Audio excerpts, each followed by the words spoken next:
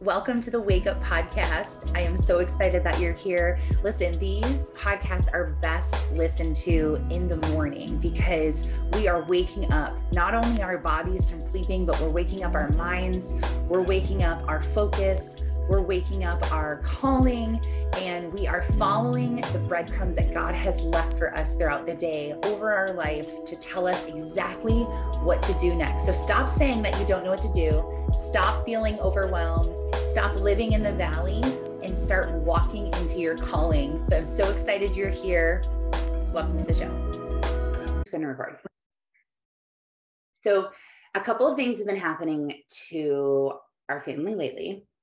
And I really try to talk about on each podcast episode things that we're actually going through, things that we're learning as a family, things that I'm experiencing, things I'm hearing, aha moments, things I put into practice and they work and I want to share them. And about 2 years ago is when my journey began of realizing the reason why I feel so bad is because I'm not walking with God. And in my devotional this morning, it talked about people that are upside down and they don't realize they're upside down. Everyone else looks like they're upside down and they're actually the ones that are upside down. And we have this feeling of something's off. Something doesn't feel right. I'm not happy. I'm not fulfilled. I'm stressed out. Like we know that there's something off inside, but we don't know what that is. We're like, something is off. Like I shouldn't be this miserable. Life shouldn't be this hard. You have this longing for something different, but it takes a really long time sometimes for people to realize, oh, it's because I'm not walking with God and because I'm trying to do things a completely different way. And I hope that it doesn't take you as long as it took me to figure out. It might have taken you longer, but as long as you are awake and you see what's happening in your life, that begins your journey and things will get better from there. But when we start walking and doing stuff, sometimes it doesn't feel like it's getting better. Sometimes it's feeling like it's getting worse. And this is what kept happening to me as I would get out of the valley. I would feel good for a second, like, okay, good. I'm in a better mood. Things are going well. And then all of a sudden things would start going bad again. And I would feel the tension and I would feel the stress and the worry and the doubt and the fear, and it would build back up. And I felt like I was slipping back down into the valley. But after going through this so many times and then seeing this happen to my family members in my household, it's a lot easier to see other people go through something and to be able to see what's happening, because when it's happening to us, we're so close to ourselves and we're so heavy in the emotion. It's hard to see what's actually going on, and we're blinded by a lot of things. Like the saying is, love is blind.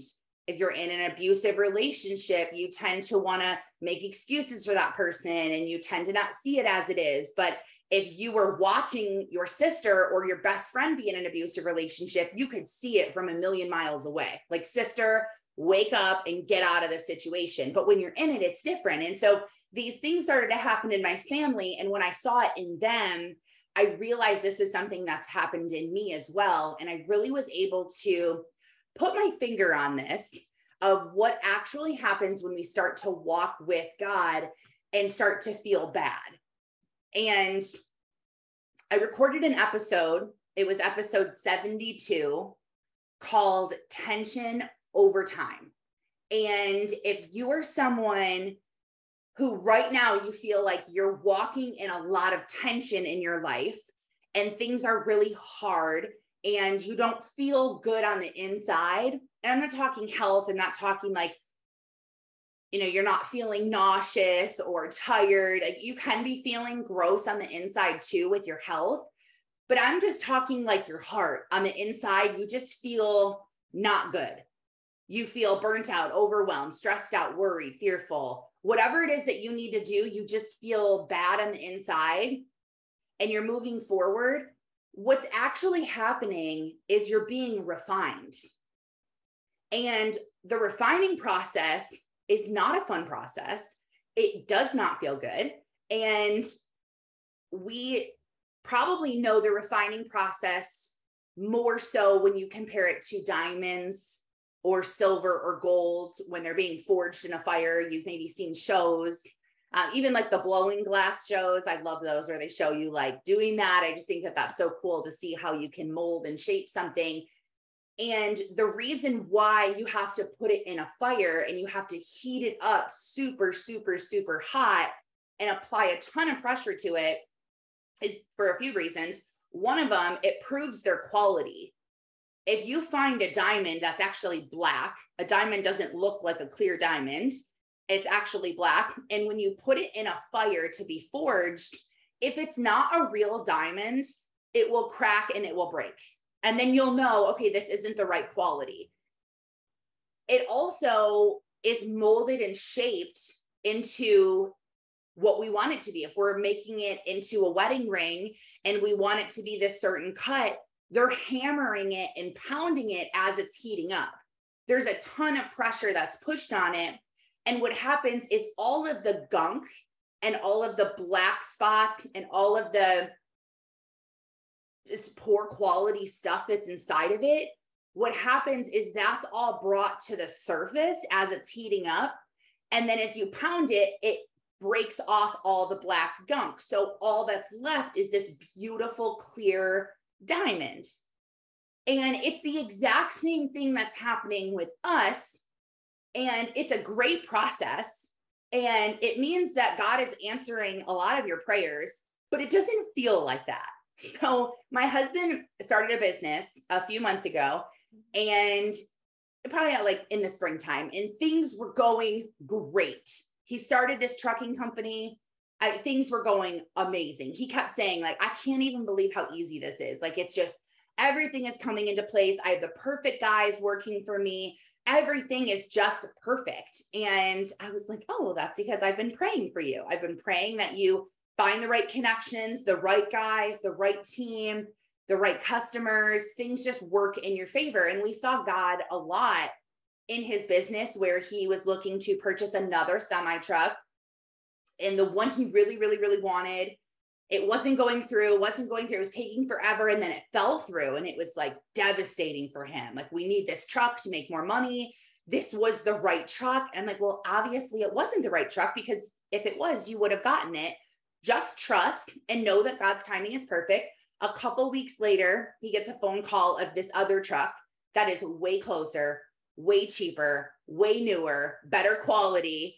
And he's like, yes, I'm so glad that I waited, because this is the perfect truck. So we saw God's timing and God's hand on this entire business. And then all of a sudden, things got really hard. And it was every single day there was an issue in his business. Every single day, it was just adversity, adversity, adversity, adversity. And he would come home at like 10, 11 o'clock at night from being gone since 7 a.m. and was just wiped out. And he's like, I don't know how long I can just keep going against the grain. Like, why is this so hard? Why am I struggling so bad? Why are things not working my way? I feel so much anxiety, so much worry, so much fear, so much doubt. Like, is this where I'm supposed to be? Is this where God wants us to be? Did I make the right choice? Am I making the right choices every day? Should I not do this anymore? Overthinking, overanalyzing. And I realized that as he was talking,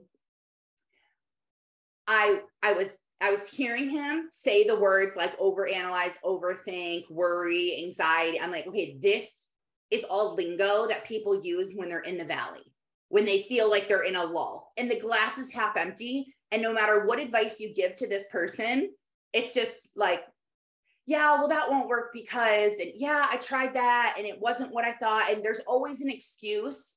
You're just the natural pessimist. You're seeing things just as worst case scenario. You're not able to be like, you're right, maybe things will change. It's like, hey, well, things haven't been changing, so they're probably not going to change now. Like, you just are this natural pessimist. And that's how he was. And I told him, I'm like, listen, you can't make any decisions right now because of where your mindset is. And your mindset is in this Eeyore mindset of like, oh, well, it's not going to work for me. Like, this just like down like person. And I'm like, you have to get out of this mindset before things can change. And I was able to teach him what I have learned in having this mindset and overcoming it. And I said, this is not who God called you to be. This is not what God says. The scripture says, and I started quoting all these scriptures to him about worry and anxiety and fear and, following God and trusting in him. And I was talking to him, and my prayer for my husband has always been for God to soften his heart, remove the scales off his eyes, and to draw him closer to Jesus. Like, that is all I want for the people in my family. But God, call them, pull them to you, help them to rely on you, help them to experience you, to see people through your eyes. And this is my prayer all the time. And I realized in this moment, as I was giving my husband advice on what to do, and we prayed, I said, let's pray right now over your business together. And we were praying and we're going through this, and we ended up talking for like 2 hours the other night, just sitting in bed, the two of us, just talking about business and work and God and prayer. And it was an amazing conversation. And I woke up the next morning and I was so grateful that God put us through that adversity so that we could have that conversation. And I realized all of my husband's struggles are because I've been praying for him. And so I told him, I was like, listen, I have to confess to something. And he's like, oh gosh, what are you about to say? I'm like, okay, the reason why you've been having such a hard time at work is because I've been praying for that. He's like, what do you mean you've been praying for that? I'm like, well, I've been praying that God makes you rely on him more. And I've been praying that you experience God. And I've been praying that you get closer to God. But you can't grow and you can't experience unless you're forced to rely on God more. And so as the pressure gets more and more and more, as the heat rises, and you realize there's nothing that you can do in your own strength, you have to turn to God. And unfortunately, as humans, we wait until everything falls, or we wait until we've tried every single option, we've exhausted every single plan, and now we're desperate for help.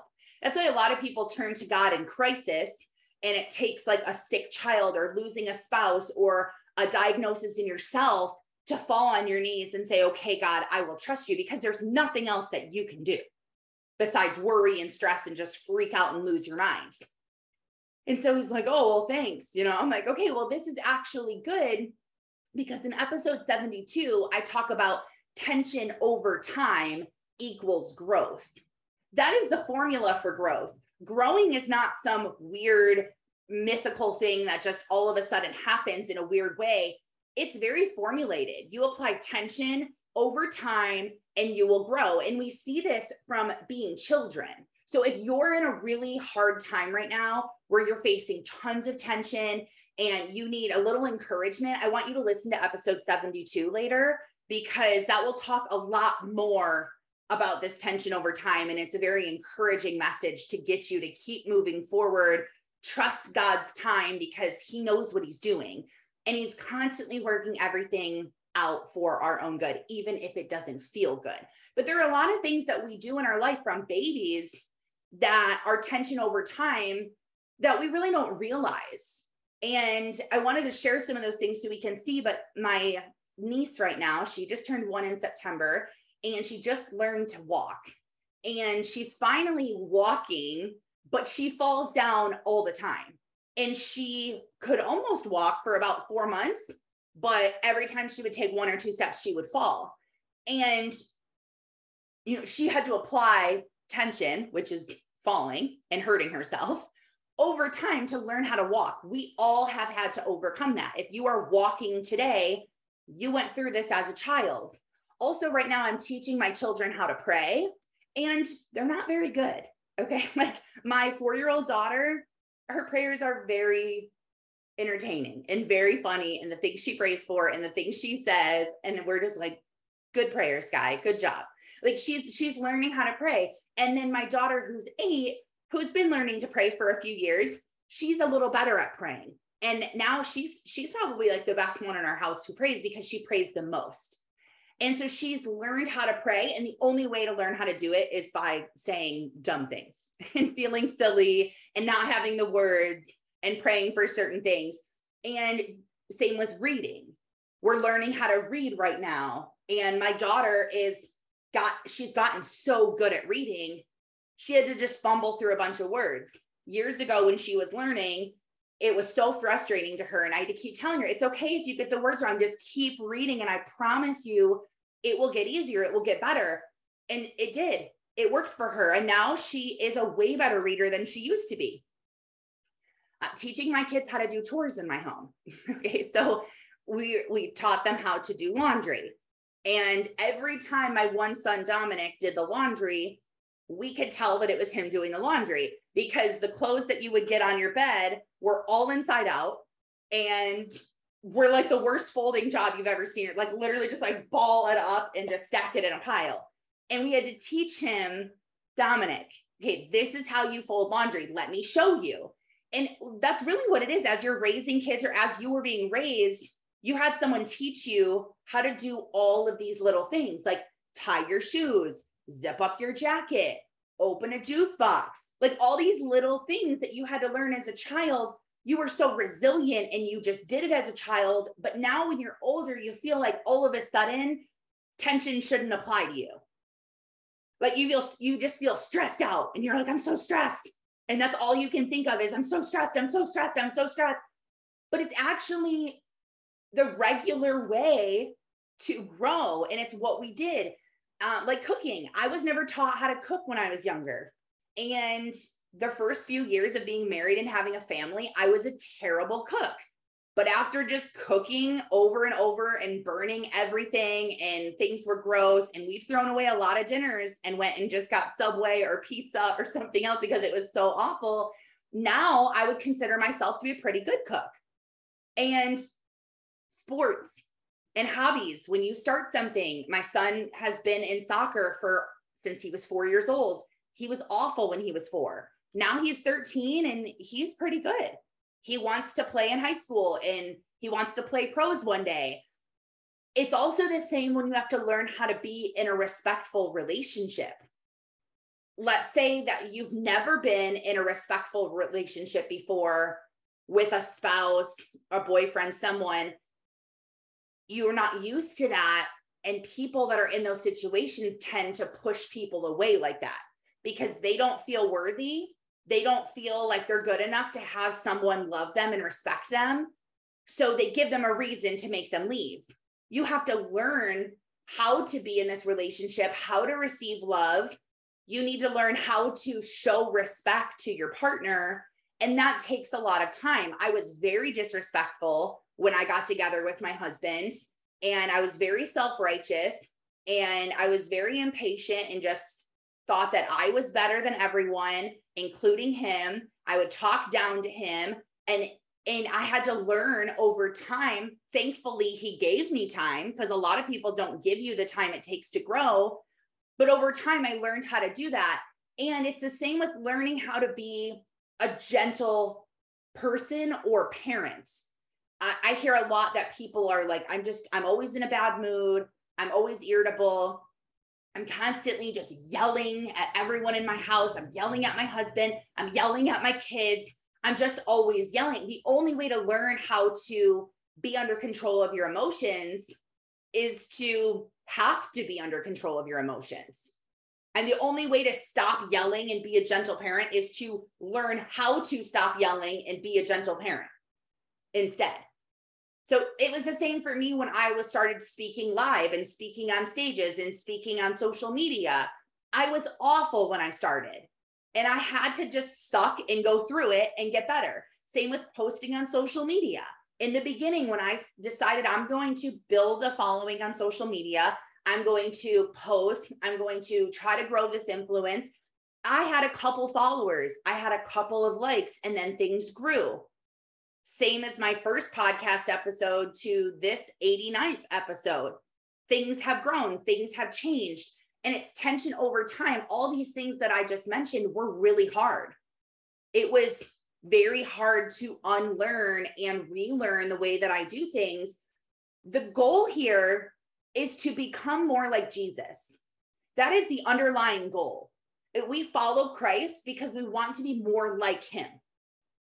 That's all this is. Scripture is trying to teach you how to be more like Jesus.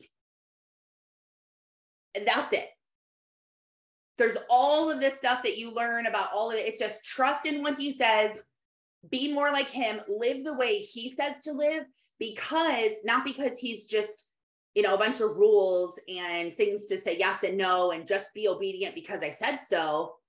He wants you to be obedient and follow what he says and to become more like Jesus, because you'll have a way more fruitful life. You will feel fulfilled. You will feel like your soul is on fire for a purpose and a passion. You will wake up in the morning excited to be alive, excited to hear your alarm clock.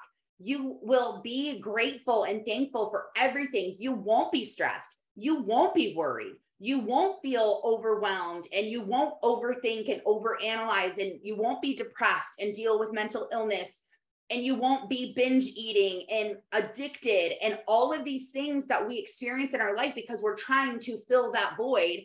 We want to feel better. Something is off in us, and it's probably because of something that happened when you were younger, a way you learned to cope, a way you learned to protect yourself that's causing this pain. He doesn't say be like me because I'm the boss and submit and be like me. It's not like that. He wants what's best for us. He loves us. So you may think of your spouse. If you have a spouse right now, I want you to think of them, or you can think of a child if you want to think of a child instead. But think about things that you want them to change. Like, think of your spouse right now and what you want him to change. I really want my husband to change the way he eats. Like, I really do. He has a terrible diet. Okay, like terrible. And I know that a terrible diet will lead to terrible health, which leads to shortened life. And I don't want that. I want him to change. I've been asking him to change. I've been trying to help him to change. I've been nagging him to change the way he eats. None of it has worked. I'm applying tension on him and I want something for him. He just thinks I'm being annoying. Like, get away from, let me just be myself. I'm an adult. Let me do what I want to do. I want what's best for him. It doesn't feel like that to him. It feels like I'm just trying to control him. I want what's best. I want a longer life. Maybe you want your husband to change his financial health.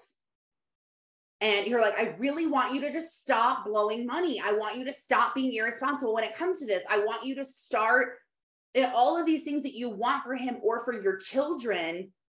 It's not controlling. And because you have authority and you're trying to take control of them and use your authority to do that, it's because you love them. You want to see them have the best life possible. That is what God has done to us. He wants us to have the best life. He doesn't want us addicted. He doesn't want us coping. He doesn't want us self-protecting. He doesn't want us to have trust issues. He doesn't want us to be closed off to others and isolated and depressed and anxious and worried and stressed out and not sleeping and not taking care of ourselves and overwhelmed and burnt out and barely hanging on. That's not his life that he wants for us. Do you want your children or your husband to live that life of like barely surviving and just getting through and then he dies when he's 80? That's not living.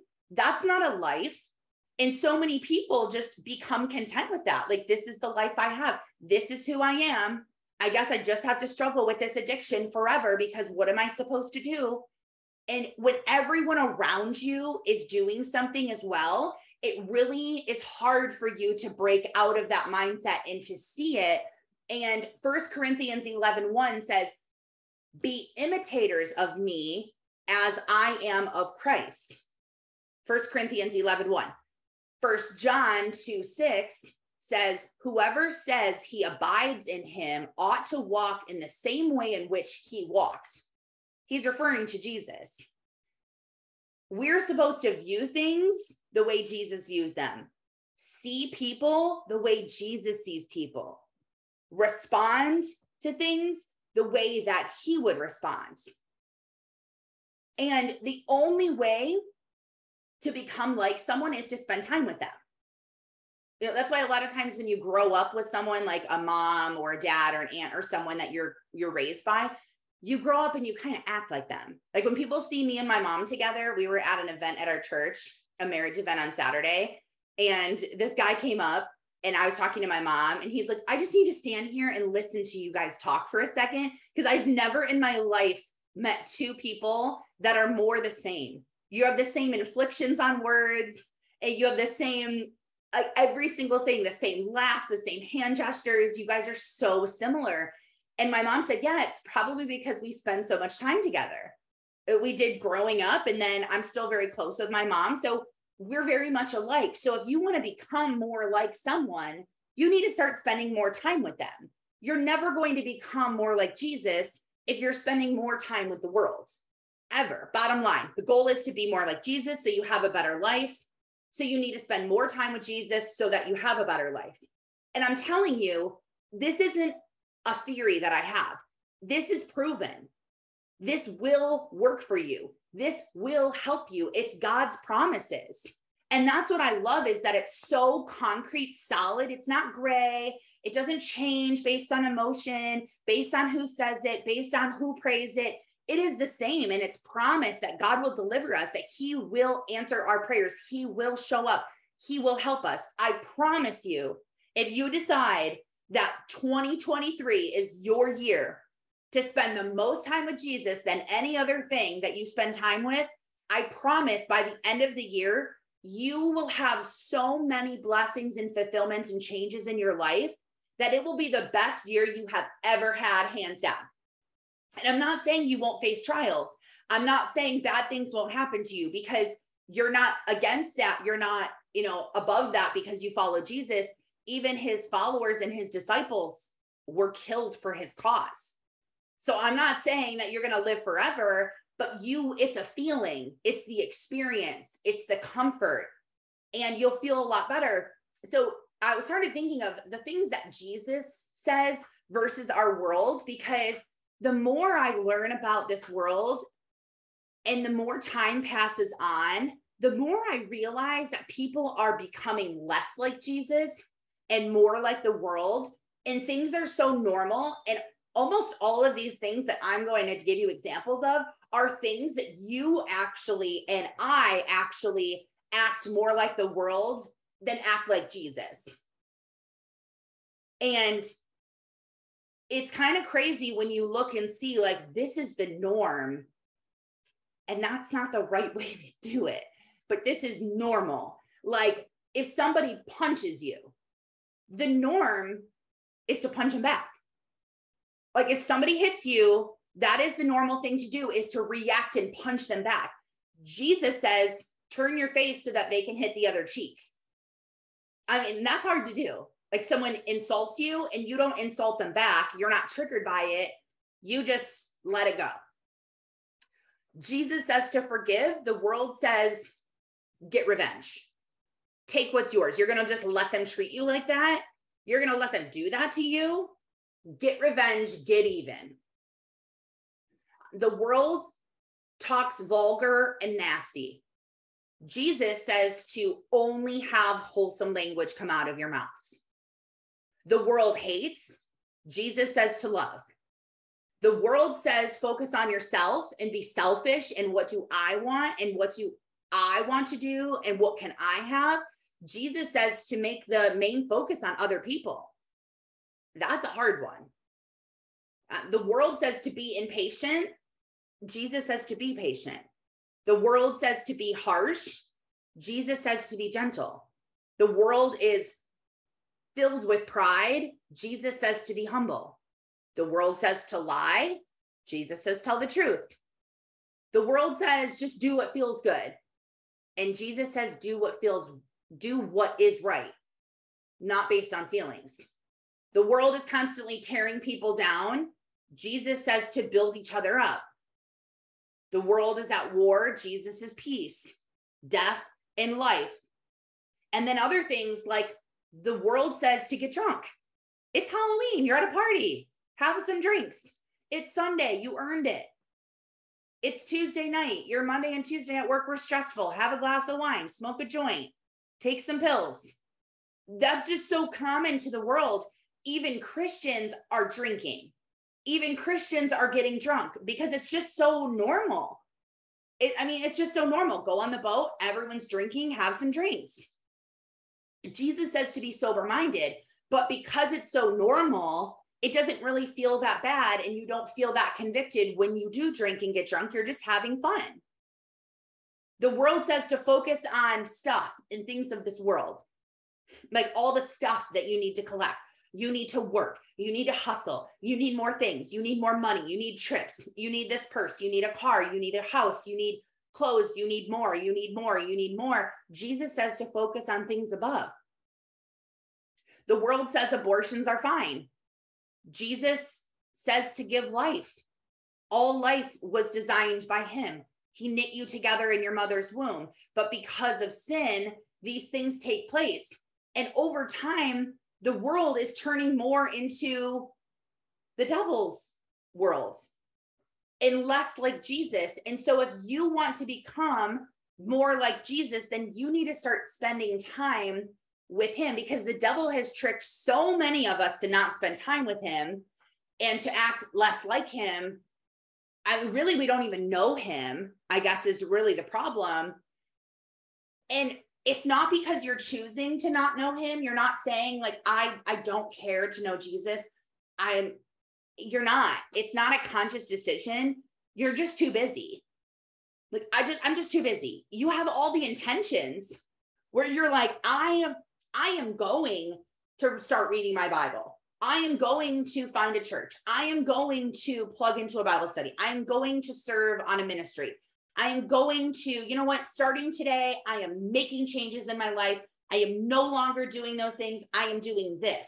It's not because you don't know the right and wrong things to do. And about the Bible, yeah, there's a lot that you don't know if you don't read it. But the feeling, like, let's just go on feelings here. As someone who's never read the Bible ever, the things that you probably should change in your life to start having a better life. Like, if you're an alcoholic, you don't have to be a Christian or in the word to know that your drinking is ruining your life, that your spending is ruining your life, that whatever's happening, the changes to make. Like, you could lose 10 pounds right now. You know how to lose the 10 pounds. It's not that you don't know how to do these things. It's that you can't do these things. You cannot do them in your own strength. You can't decide to start following Jesus and start doing the things his way. You can't be like, okay, so starting right now, I'm not going to have any pride. I'm not going to be impatient. I'm not going to be selfish. I'm not going to try to take revenge.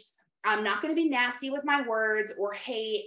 I'm going to have the fruits of the Spirit. I'm going to have love, joy, peace, patience, kindness, gentleness, self-control, faithfulness. You cannot. You can't. There's no way that you can change. You're like, okay, I know that drinking is bad. I have to stop drinking. But then you drink anyway. You know that lying is bad. You know that yelling at your kids and yelling at your husband and you're in a fit of rage and you're freaking out. I shouldn't be doing this right now. But you can't help it. And so I have 2 long scriptures that I want to read to you. And I want you to maybe like close your eyes, or if you're driving, obviously don't close your eyes. But if you can, and just kind of try to think of this as I'm saying it, because it's 2 passages in Romans. And I wanted you to have the entire chunk of the paragraph to understand what we're talking about here and not just take one scripture out of context. This is like the most encouraging thing ever, because you realize that you don't have the strength to change in your own spirit. You cannot change in your own flesh. And it's great news if you have been beating yourself up, like, why am I not changing? Why do I keep doing these things that I know I need to stop doing, but yet I just keep doing them and I'm here? Okay, before I read them, you have to learn what God says about issues and subjects and the way we think and the way we run our lives and the way we were raised, the Bible is covered with stories and ideas and direction and teachings around our life. It's the handbook to life. So the first thing that you need to do, you need to learn what God says. You need to learn what the Bible says. And in episode 40, I talk about time with God, and it will teach you how to do this, how to learn what God says. I give you my favorite resources, my favorite books, studies, websites, the tricks and tips that I have, things that I do to make this work. So episode 40, if you have no idea how to spend time with God or how to even begin learning what God says, I tell you the version of the Bible that I recommend reading, all of it. I give the links, and it's a great episode for those that have no idea where to start. But the first thing you need to do is you need to learn. And the second thing is you need to pray for those things.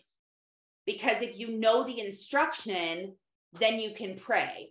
Like the instruction is, do not worry about tomorrow, for today has enough worry of its own. So then you can turn that into a prayer and say, God, help me to not worry today. Remove the worry from my heart. Remove it from my head. I don't want to worry. I'm giving you my stress. I'm giving you my worry. Take it away from me. Because you can't do it in your own strength. It's not enough to learn it and say, okay, don't worry about today, tomorrow. Okay, easy. I'm not going to worry about today. Because when I told my husband that, he's like, how do you just stop worrying? Like, I can't just stop worrying. I worry about these things. Like, I need this loan to come through. I need this truck to stop breaking down. Like, I am worried. And so you can't just like, oh, okay, I'll know it and then I'll do it. No, because you probably know, love your neighbor, but yet you still hate people. Or you know that Jesus says to forgive, but yet you still don't. You have people right now that you haven't forgiven because they've wronged you, because they've abandoned you, because they abused you. You can't forgive them. Jesus says to forgive them though, but you can't do it. So Paul writes in Romans, so it's chapter 7, and I'm going to read verses 14 through 25, and it's titled Struggling with Sin. So this is the Apostle Paul writing this down. These are his thoughts and something he was struggling with. Okay.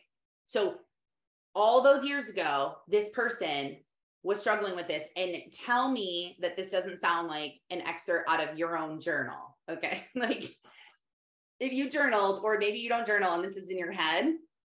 So this is what he says. He says, so the trouble is not with the rules, for the rules are spiritual and good. The trouble is with me, for I am all too human, a slave to sin.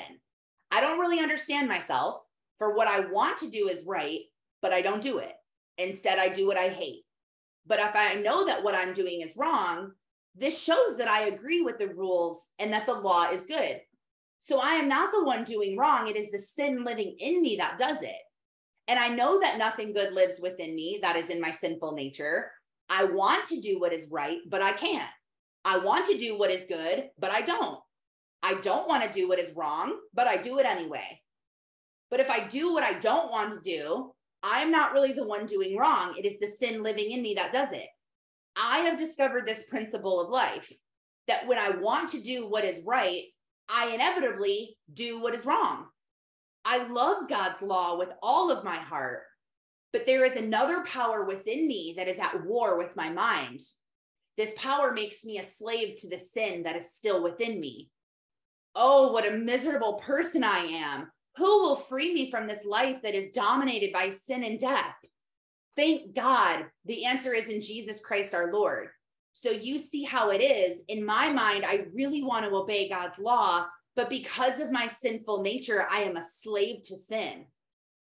Okay, so think about that with your sin or with your worry or with your stress or whatever you're trying to overcome. Think of that about drinking. Like, I know I need to quit drinking. I know it's ruining my life. I know all of the effects of it. I know how much money I'm spending. I know how it's ruining my marriage. I know, but yeah, here I am. I'm just still drinking, making excuses. So you're still struggling with that. So the very next chapter, chapter 8, it's called Life in the Spirit. So it's 8 verses 1 through 17. And so Paul, immediately after he's done writing about being a slave to sin and struggling with sin, he gives you hope and he teaches you what to do. So he says, so now there is no condemnation for those who belong to Christ Jesus. And because you belong to him, the power of the living, giving Spirit has freed you from the power of sin that leads to death. The law of Moses was unable to save us because of the weakness of our sinful nature. So God did what the law could not do. So he's talking about, so when Moses got the 10 commandments, like don't steal, don't commit adultery, don't commit murder, all of these things, okay? So he's saying that the law of Moses was unable to save us because of the weakness of our sinful nature. We knew what the law said: don't steal, don't kill, don't commit adultery, love your brother, love your neighbor, all these things. But we couldn't because of our nature. So God did what the law could not do. He sent his son in a body like the bodies we sinners have. And in that body, God declared an end to sin's control over us by giving his son as a sacrifice of our sins. He did this so that the just requirement of the law would be fully satisfied for us, with who no longer follow our sinful nature, but instead follow the Spirit. Those who are dominated by the sinful nature think about sinful things, but those who are controlled by the Holy Spirit think about things that please the Spirit. So letting your sinful nature control your mind leads to death, but letting the Spirit control your mind leads to life and peace. For the sinful nature is always hostile to God. It never did obey God's law, and it never will. That's why those who are still under the control of their sinful nature can never please God. But you are not controlled by your sinful nature. You are controlled by the Spirit you have, the Spirit of God living in you. And remember that those who do not have the Spirit of Christ living in them do not belong to him at all. And Christ lives within you. So even though your body will die because of the sin, the Spirit gives you life because you have been made right with God. The Spirit of God who raised Jesus from the dead lives in you. I mean, that's like mind-blowing. Think of that. The Spirit of God who raised Jesus from the dead also lives in you, the same Spirit. And just as God raised Christ Jesus from the dead, he will give life to your mortal bodies by the same Spirit living within you. Therefore, dear brothers and sisters, you have no obligation to do what your sinful nature urges you to do. For if you live by its dictates, you will die. But if through the power of the Spirit you put to death the deeds of your sinful nature, you will live. For all who are led by the Spirit of God are children of God. So you have not received a spirit that makes you fearful slaves. Instead, you received God's Spirit when he adopted you as his own child. Now we call him Abba Father, for his Spirit joins with our spirit to affirm that we are God's children. And since we are his children, we are his heirs. In fact, together with Christ, we are heirs of God's glory. But if we are to share his glory, we must also share in his suffering. So you have this spirit of sin and fear and death and condemnation, and you are born with all of these things. You were born into generational sin, born into generational curses. You know, your mom was an alcoholic, your dad was an alcoholic, he abused your mom, you watched that abuse. Chances are you're going to grow up, you're probably going to struggle with addiction. You're probably not going to make the best choice of a spouse. You're going to end up being there because it's what you saw. Your mom was an angry mom. She was yelling and screaming at you all the time. You hated it, but yet you have children and you find yourself yelling and screaming all the time too. You are, and we're going to talk soon about all of the things that you have been given by your ancestors, and because you have been given a lot of good and bad. And so you were given this spirit at birth of just terrible, but God, because of Jesus, has renewed you. So you have, what I tell my kids is, you have a superpower that's living inside of you, that if you learn about it, let's say that you had the superpower to teleport, but nobody ever told you this, and you never teleported. Okay. And then you learned how to do it. And then all of a sudden we just went and saw Super Pets at the movies, my daughter and I. And it's kind of the same thing, you didn't know you had this superpower because you've never learned about it, but because you learned about it, now you can access it. It's the same thing. So you learn about the power of the Spirit. Like, okay, I am weak in my flesh. Like, as Paul says, I have the desire to do what is good, but I don't have the ability to carry it out. Like, what is good. And then you learn in the scripture about the things that you should be doing and the things that you should be, because you have the Spirit of you, the Spirit of God living in you. And now you pray for those things to be activated. Like, I loved the reels that went around that was like, Holy Spirit, activate. Holy Spirit, activate. Like those. And I literally walk around my house thinking that sometimes, like, Holy Spirit, activate. Like, I don't want to scream at my kids. Holy Spirit, activate. Take away my fleshly desire to like freak out and just be a Hulk mom right now and just start like throwing things and ripping things. Like, I could just go nuts because that's what my flesh wants to do. My flesh wants to literally like push people. Like, I get so mad and heated. I just want to like shove you out of my space. Like, I'm just being honest. Like, it is like a natural thing. Like, get out of my face, get out of here. That's not what I should do. So I learned what I should do. I pray for the Holy Spirit to guide me and help me, and then it changes. And so I love the very end of this, that it says, but if we are to share his glory, we must also share in his suffering. Jesus suffered. We are going to suffer too. In order to be more like Jesus, you have to go through a refining process. You have to have pressure applied to you. In order to learn how to be patient with your kids, you have to be placed in situations where you have your patience tried. If you want to overcome your overspending problems, like your spending is ruining your life, you want to stop buying things on Amazon. You want to stop going to Target. You want to stop going out to eat and spending money on food. You're going to have to learn how to stop doing that. And the only way to learn how to stop doing that is to stop doing it. And it's hard. You don't want to stop buying stuff on Amazon. You don't want to eat at home. You don't want to make these choices, but you have to. So you learn about them. You spend time with God. You learn what you should do. And then the prayer is what activates this. And this is how you are able to make changes in your life. It's not about just learning. That's the Pharisee, the people of the law. If you're a Pharisee today and all you do is like learn, you're like, I need to learn all this information. I need all this information, but you're not applying any of it. It does you no good. Like, good for you. That's all your pride. All you want to say is, I know everything in the Bible. I know all the stories. I know all the stuff. And I've met people like that. And they were at the same time acting like this.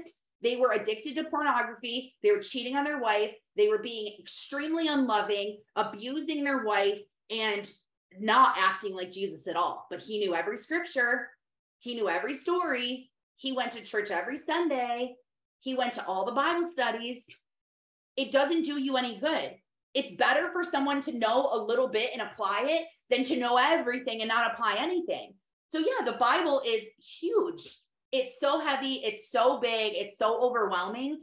You don't need to learn every single thing that's in there. You need to take one little scripture and apply it and learn how to apply that to your life. So I'm going to tell you about the application here, because the whole reason why I'm doing this podcast episode is because I want you to learn how to do this. I want you to feel encouraged to know you can't change on your own, no matter how bad you want to change. You want to quit drinking. You want to quit yelling. You want to quit being lazy. You want to quit talking nasty. You want to stop tearing people down and having unforgiveness in your heart. You want to change and be more like Jesus.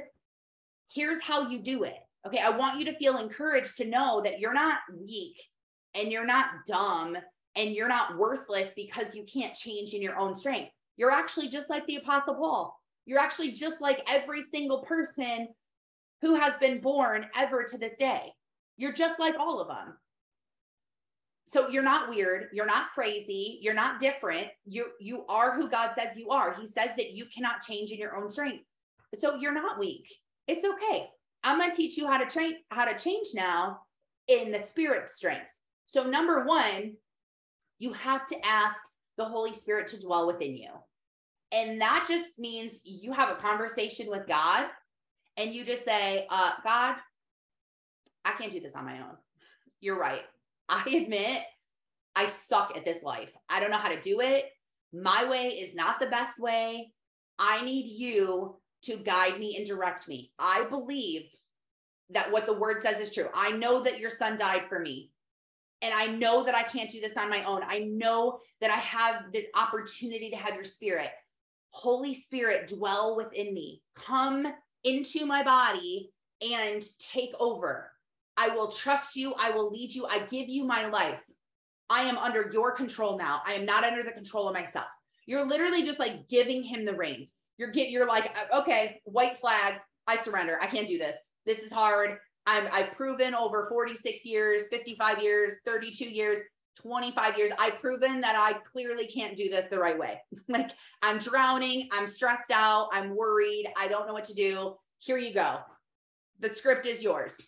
Do with me as what you will. That's what you first need to say, because when you say the sinner's prayer like that, it's when the Holy Spirit is activated inside of you. God's like, okay, I've been waiting for this. This is literally all you need to do. That's it. This is all you need to do. So how to apply it is once you have the Holy Spirit in you, this is how you apply it. And this is what I taught my husband to do. And my daughter, I taught her how to do this over the weekend. So one of my daughters is very type A, very responsible. She's a rule follower.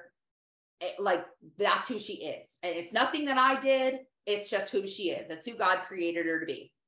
And she has a really hard time.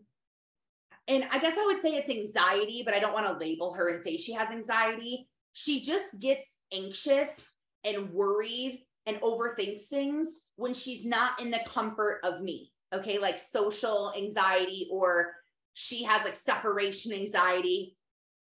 If my husband or myself are with her, great. No problems at all. She's a wonderful, great girl.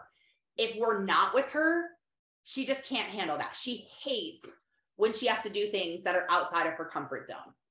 And on Saturday, we were hosting a marriage seminar at our church, and my daughter also had a soccer game. And because we were hosting the seminar, we could not take her to her soccer game. My parents were also going to be at the seminar with us. My husband's parents are in Florida on vacation. We didn't have any immediate family members that could take her to her game. She really needed to go to her game because she's missed the last few. So our nanny, who used to be our nanny, she doesn't really nanny for us anymore since I don't work like I used to, but she literally like grew up with this woman, and she was taking her to soccer, and my daughter just would not have it. And when we were eating dinner on Friday night, she remembered that we were going to be gone the next day and that she was having Kayla take her to soccer. And she started working herself up. She started crying at the table. My husband's like, honey, like, we're not talking about this right now. Let's just have dinner. We'll talk about it later. So we finished dinner, and my daughter is like, Mom, can I talk to you in the other room? So I take her in my room. We sit on my bed, and she just starts bawling. And she's like, I don't want to go. I'm so uncomfortable. I don't want to go. That's all she just kept saying is, I don't want to do it. I feel uncomfortable. I don't want to do it. I feel uncomfortable. So I kept asking her questions. I learned a lot about listening to people through therapy myself. Like the questions my therapist would ask me, the way she would just like let me get it all out. So I learned a ton, because if you focus on yourself first, then the teaching is actually a lot easier. You know, if you stop drinking yourself, it's going to be a lot easier for you to teach someone else to stop drinking, you know, because you've been through it. If you've lost 100 pounds, it's pretty easy to talk to someone else about losing 100 pounds because you already did it. So the first thing, you have to learn to change yourself or to make the changes in yourself through God so that you can help other people. So I'm listening to her and I keep asking her, I'm like, explain yourself, talk a little more. You can't just say you don't know. You do know, put it into words. Why are you uncomfortable? Okay, what could we do to make you comfortable? I don't know. I'm like, yes, you do. Like, let's be problem solvers here. What are things we could do? You could either not go to soccer. You could just go and get over it. Like, what is it that you want to do? And she didn't want to miss her game. So she was like teetering back and forth. Like, I don't want to miss my game and let my team down, but I really don't want to go with Kayla because it makes me uncomfortable. And of course I asked her all the questions like, is it just her that makes you uncomfortable? Did something happen? Is there anyone with her? Like, and she's like, no. So I wanted to, make sure that I heard her out and made sure everything was fine. But I told her, I said, as you grow up, there are going to be a lot of things in your life that make you uncomfortable that you don't want to do.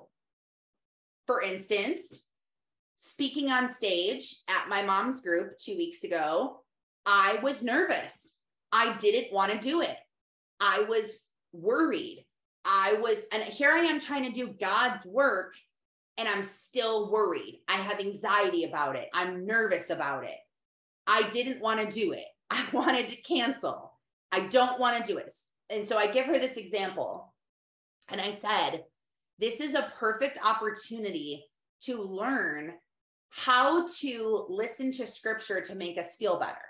And this is what I want. I taught her how to do this. I taught my husband how to do this because I have already learned myself how to do this. Now I'm teaching you guys how to do this in hopes that you will grasp this and do this and then go teach someone else this who needs to learn. So when you're experiencing this feeling of I'm uncomfortable, I'm anxious, I'm worried, I'm fearful, I don't want to do it. I'm stressed out. I don't know what to do. I'm overwhelmed. You have a decision to make. You're facing adversity. Whatever this feeling is, here's what you do. Here's how you apply it. You search for scriptures about that thing. So how I do that is I go on Google and I type in, what are scriptures on fear? Which is what I searched for my daughter. What are scriptures on fear? Or what are scriptures on worry?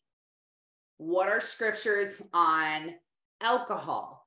What are scriptures on anger? What are scriptures on patience? What are scriptures on addiction? Whatever you're dealing with, plug it into this Google search. What are the scriptures on being burnt out? What are the scriptures on whatever? Okay, this is what you're going to search for. And then you're going to click on the link that is of openbible.info. So it'll come up in probably one of the first 3 things that's listed. And the reason why I like this website for information is because it shows the scriptures so simply, so easily. There's no ads. It's just typed out one after another, really good spacing. It's like so simple and I love it. And the version that automatically comes up is really easy to understand too. It's not like a King James version or something where you're like, what is this even saying? So I brought my daughter in here. I turned on Christian music quietly. I just go on iTunes and I type in Christian chill. I play it quietly. I turned on my lamp in my office to kind of set the mood and the tone. I sat her down at my desk. I gave her note cards. I gave her different pens, different colors, different highlighters and markers. And I pulled up the site on there. She scrolled through and I said, read these scriptures, and anyone that really connects with you, that you feel like, yes, this is so good, I want you to write it on the note card, just word for word, put it down on the note card. So a couple of them that we had, because she wrote some and then I was reading them with her and I was like, oh, that one's good. I want to put that on there too. So like for instance, this is one we wrote from Matthew 6:25 that says, can any one of you by worrying add a single hour to your life? I'm like, that's so good, right? Like, you think you're doing good for worrying? Is that adding hours to your life? Because it's actually not. There's no amount of worry that can extend your life. And so I'm like, this is what I need to remember when I'm feeling worried. Like, can any one of you by worrying add a single hour to your life? No, I can't. Repeating this to yourself really helps you. So you get all these scriptures, put them on note cards, or if you want to type them out or put them in Canva, or whatever is going to work for your brain to write these out so that you have them, but they need to be like printed out so that you have them on paper. Don't just put them in your phone or, design something and keep them on Word. Make sure they're printed out, they're written out, something so you can see them and have them in your hand. So what you're going to do after you have these, you need to have about, I would say 10 minimum. 15 to 20 is like the sweet spot, okay? So you're going to say these out loud. And even if it's in a whisper, that's okay. But you have to say them out loud because studies show that if you just write something down and you are just reading it in your mind versus reading it out loud, it's totally different how you memorize it and how it affects your brain. So when you say it out loud, you're writing it down. So you're like reading it as you're writing it down. And then you're saying it out loud as you're reading it, which means that you're also hearing it. And it's sinking into your brain even more because now you're reading it, saying it, and hearing it. So it's affecting you 3 times more than if you just did it in your head. So even if you're whispering them, it's okay, but you need to be saying these out loud. And you need to be saying these out loud as often as you can. So if you're in a period where, like, my daughter was so stressed out, like literally crying, was hyperventilating at one point, like totally like freaking out, I told her, I said, you need to keep reading these until you get so tired that you're ready to go to bed. You need to just keep reading these over and over and over. And so she did. She sat in here, she wrote them down while she listened to her music. She recited them to me. She kept reciting them to herself. And she was finally so tired. She was like, Mom, I just want to go to bed. And I said, okay, when you wake, I said, I'm going to pray for you before you go to bed. We're going to pray about this. But also when you wake up in the morning, I want you to grab your cards and I want you to read them before you even get out of bed and go to the bathroom. Take them and start reading them to instantly put your mind on what it's supposed to. Don't think of the things that you don't want to do. You need to be thinking about this, thinking about God's word. So the last thing that you need to do, so you need to search for the scriptures, write them down, say them out loud. I like to turn them into prayers. So like this one here says, can any one of you by worrying add a single hour to your life? So I turn that into a prayer. You can write them down if you want to write down the prayers, if it helps you, or you can just say it in your head if that's the type of person you are. But turning this into a prayer would look like, Lord, help me to stop worrying. I know that it's not going to add any time to my life. I know it's not going to do any good for me. Help me to stop worrying. Take the worry out of my heart. That's turning it into a prayer. Okay, this other scripture that I wrote down says, peace I leave with you, my peace I give you. I do not give to you as the world gives. Do not let your hearts be troubled and do not be afraid. So turning that into a prayer is, God, I know that you say that you leave me your peace. Help me to feel it. Flood me with peace so that I have no ill feelings inside, except I am covered with your peace. Help my heart to not be troubled and let me let go of all fear. And then this is the last part. The last part is believing. Because Mark 11:24 says, therefore, I tell you, whatever you ask in prayer, you must believe that you have received it and it will be yours. If you don't believe that God is going to wash over your soul with peace because he says so, it will not happen. And that's a hard thing, is if you don't have the belief it's not going to work. If you're doing this and you're like, okay, this isn't going to work. If my daughter kept thinking like, I'm still going to be worried tomorrow. I'm going to wake up and I'm still going to be anxious. I'm still going to be afraid to go. I still don't want to do it. She's never going to be able to take a hold of her mind and let go of that. So you have to believe it. Do you believe what God says or not? It's as simple as that. Do you believe his word or don't you believe his word? And if you don't believe his word and you're like, Taryn, I'm still trying to like build that trust, the more you spend time with him, which episode 40 talks about, the more you're going to start trusting him, because you're going to start applying what he says to your life and it's going to start working. Like, you will see, wow, my life is completely different ever since I started spending more time with God and Jesus and their words. Now I'm acting more like them and I'm feeling a lot better through this process.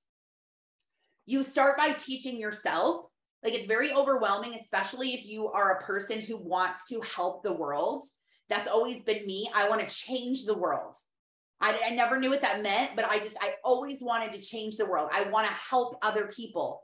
And how you do that is you first start with yourself, learning yourself, teaching yourself. So if you have a family and you're like, dang, I wish I could teach my daughter how to do this. I wish I could teach my husband how to do this. It starts with teaching yourself how to do this.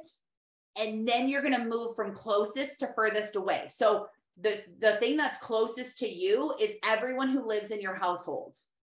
So teaching them how to do it after you've learned, and then teaching your friends and your extended family and your community and the world of Instagram and the world of TikTok, and then move yourself out. And pray that the Holy Spirit guides you and helps you to do this. Like, saying, and this has been a prayer of mine, God, this is a huge responsibility. I'm not only trying to grow my own faith and my own self, but now I have to do it with all these kids. I have 4 kids and a husband. It's as overwhelming. So it's not in my own strength. So Holy Spirit, guide me, help me to do this, make a way. And then just let go of the worry and do it. So this is a homework assignment for you.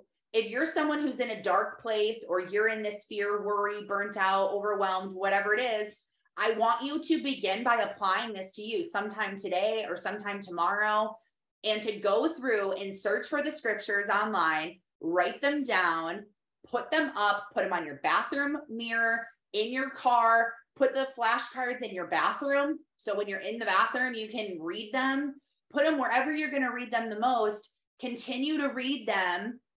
And saying them out loud, write them into prayers, pray and believe that this is going to change. After you've done this for about 2 weeks, if you want to talk to me and you want to just kind of get my advice or my encouragement and to help you get better in this area, you can click the link in my bio on Instagram, which is at Taryn Sarconi, and click the link in my bio and scroll down and book a clarity call with me. It's a free 30-minute clarity call, but I want you to do this first, because this is my advice that I would give you if we talked right now. You need to start doing, so if your marriage is failing, you need to search for scriptures on marriage, write them down, say them out loud, write them into prayers, do it for 2 weeks, while you believe, and then book on my calendar, because I want to talk to you after you've already experienced this, after you've already seen some changes. And it's even better and bonus if you write down the changes you're seeing and you're writing down what you're doing, so you can look back in 2 weeks and you can see how God has changed you. You can see the things you were struggling about and worrying about now. And then in 2 weeks, you can look and think like, oh, wow, I forgot I was even worried about that, because I'm not anymore. So this is how you apply this to your life. And don't be afraid of the pressure. Don't be afraid of the tension. Remember, count it all joy when you experience troubles of any kind. That's what the scripture says. Count it all joy when you experience troubles of any kind, because the troubles are refining you. The troubles are growing you. And that's what you want. You want the growth. You're never going to change unless you grow. So count it all joy. Everything you're going through is actually for the good, even though it doesn't feel like that sometimes. So don't be discouraged. God is with you everywhere you go. He has called you. You are chosen. He keeps his promises. You can believe what he says. You can trust in him because he says so. So don't get caught up in the world. Spend more time with Jesus so that you become more like him, and he's the one that influences you, because that's really what's going to change everything for you. That's how you're going to feel the absolute best. So thank you for being here. Thank you for being live and for listening. And if you do this, please book on my calendar, because I really want to talk to you and see how things have been going from the beginning to after 2 weeks of doing this. And I hope you have a blessed day and you spend lots of time with God this week. Okay, I'll see you back here on Wednesday. Love you guys. Bye. Thank you for listening and spending your morning with me. I pray that God blesses your day and that he helps you to see the calling that is on your life. Lord, help us to be obedient to what you've called us to do. Help us to walk in our day side by side with you and link with your power instead of trying to do it on our own. We know we cannot do this on our own, although we try. Please continue to help us and continue to lead us and guide us. We love you so much. In Jesus' holy name, amen. Have a blessed day. Thanks for being here. Oh, and don't forget to follow me on Instagram at Taryn Sarconi so that you can grow with me and you can learn how to get out of the valley, how to stay out of the valley, and exactly what to do to have the best life ever in 2022.